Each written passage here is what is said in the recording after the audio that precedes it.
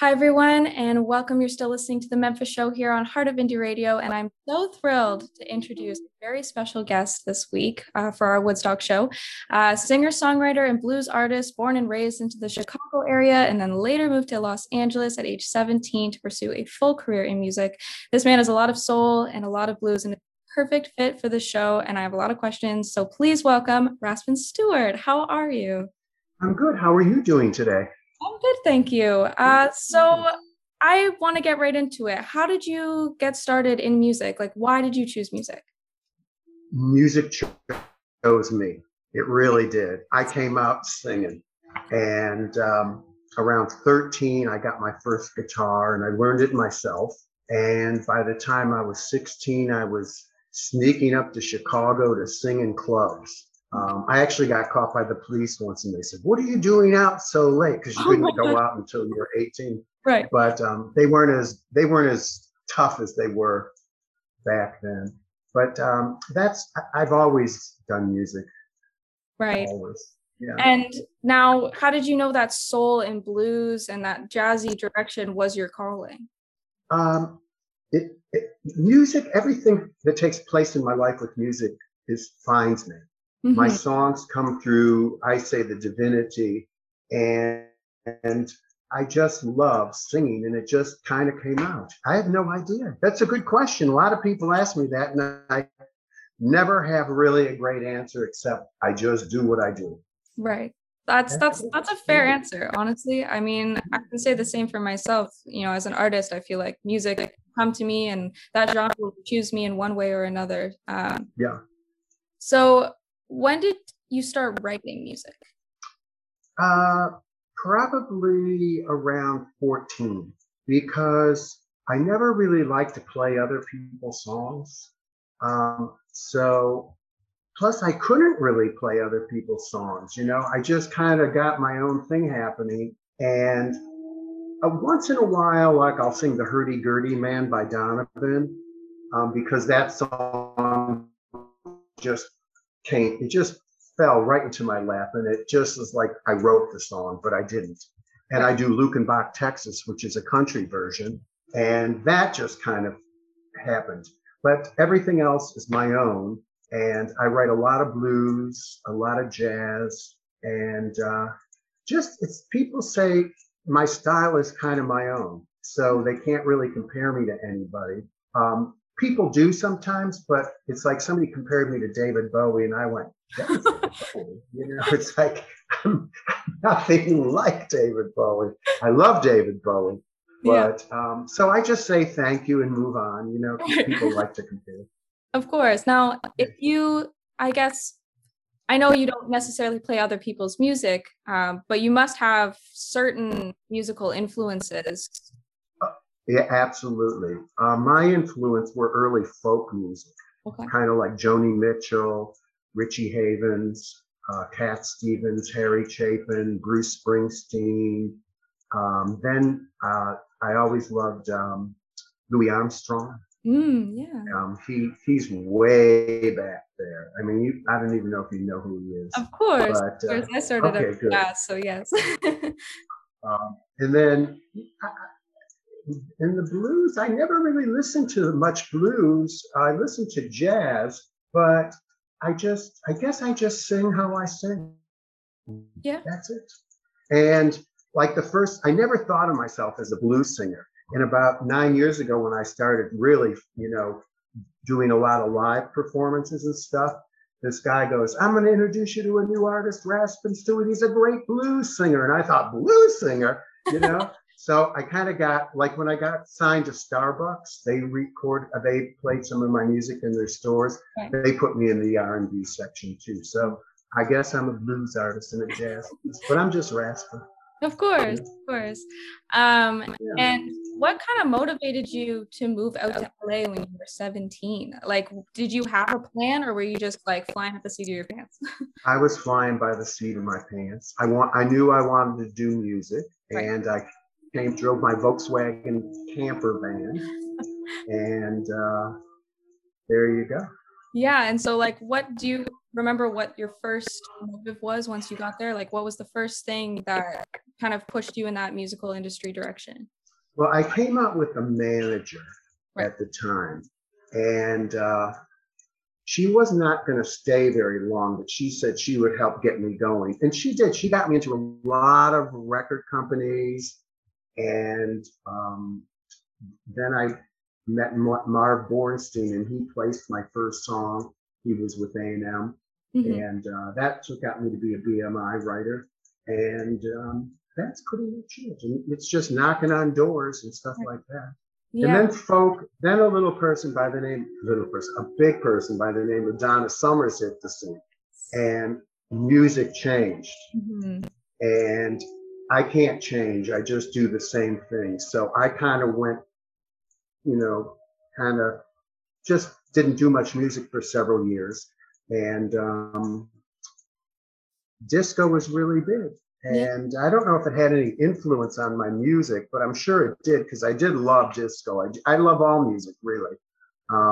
So then folk music started to come back. And that's when I really started taking off again. Awesome. So it was pretty good. So when it comes to your songwriting, would you say you have a specific writing process, or does the creative process kind of change every time?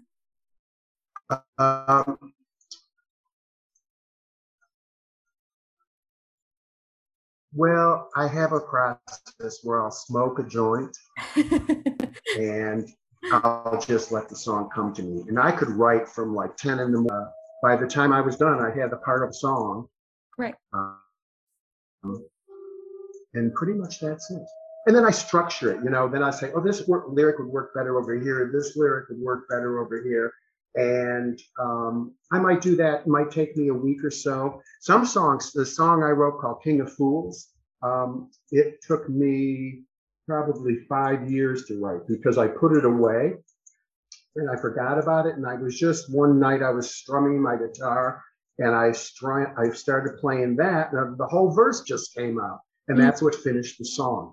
So that's one of my best songs I think I've written. I call it a political tango. I mean, yeah, I guess sometimes like these songs come to you at random points in time, and then they can be like your most favorite song that you've ever written. So right. You have your most recent release, New York to LA. It looks to be all original. So what inspired that record? What was your inspiration for that?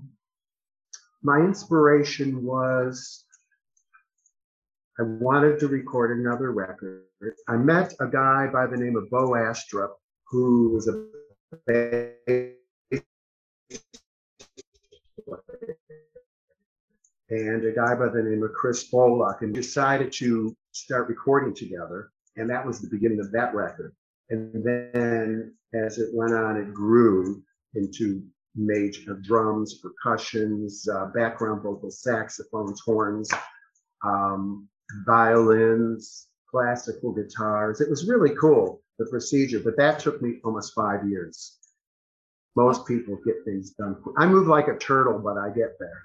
Of course.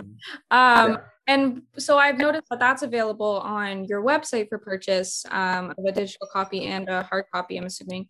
Is there any chance that your music will make it more into streaming platforms, or is there like... It is. It is? Okay. It's okay. It's on YouTube, it's on Spotify, it's on iTunes, it's on Pandora, it's everywhere. Except I just push my website and Bandcamp, because you get the money immediately. Of course. I mean, so, and I really prefer them to buy it on my website or Bandcamp, just because I really like how Bandcamp works. And I'm not in love with Spotify, I think. Plus, I kind of made a mistake where my name is Raspin Stewart, but a lot of people just call me Raspin, like, one name, Cher, Raspin. So I have two, like, if you want to find my music, you just look Raspin. Okay. So, but you can find it under Raspin Stewart too, but on Spotify, it's just Raspin. And I also like SoundCloud. Do you like SoundCloud? SoundCloud's great. Yeah. Now, I have a couple more questions. If you could collaborate with any artist, dead or alive, who would it be? This is always a hard one whenever I ask people. Um, well, the first person that came to mind is Joni Mitchell. Okay. But my second person would be who's Moon Dance? It's a marvelous night for the moon. Van Morrison. Yes. I love Van Morrison. I love him. Or Leon Russell. Ah. And if there's anywhere that you could perform in the world, any festival, anything in the past or in the future, what would you like to do? I would like to do the Greek Theater. Mm. It's a fabulous theater. It's an outdoor theater. It's, probably holds maybe, I guess, 5,000 people. Oh. Yeah. The most I've ever played for was like 1,000 people, 500 people, right. Stuff like that. Awesome. And then I've also played for 5 people. Of course. Yeah. The range of the spectrum is so wide. You can do like a small. Right. Like you can go to a club one night and there'll be like 5 people there. Yeah. And then the next night there's like 100 people in the same place, Yeah. The range is wide. So before I let you go, what are all of your socials and where people can find you and where they can purchase your music?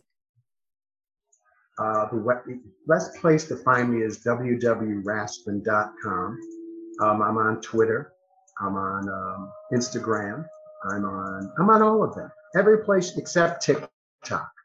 Fair enough. I haven't gotten on TikTok yet because I haven't really danced very much. That was a kind of a joke that people during the pandemic, every time Dick and Harry would start dancing and TikTok it. For sure. Thank you so much for coming on the Memphis Show. I appreciate it so much, and I'm sure the listeners will love you. And we're gonna play your music on the show. So thank you so much. I will be there someday, and I hope perhaps we can meet up someday, and that would be really lovely. What part of Canada are you from? So I'm from Toronto, Ontario, so the GTA area. Yeah. Because I had a song called "Smoke the Hookah." Okay. That was #1 for 12 weeks in Canada on KB radio. Okay. Yeah, that was cool. Yeah, you should. Yeah. If you ever come to Toronto, you should check out Jazz FM, and I'm sure they would love you if you wanted to contact them. Cool. Yeah. Anyways, thank you so much, and you're welcome. Hear from you soon. Thanks.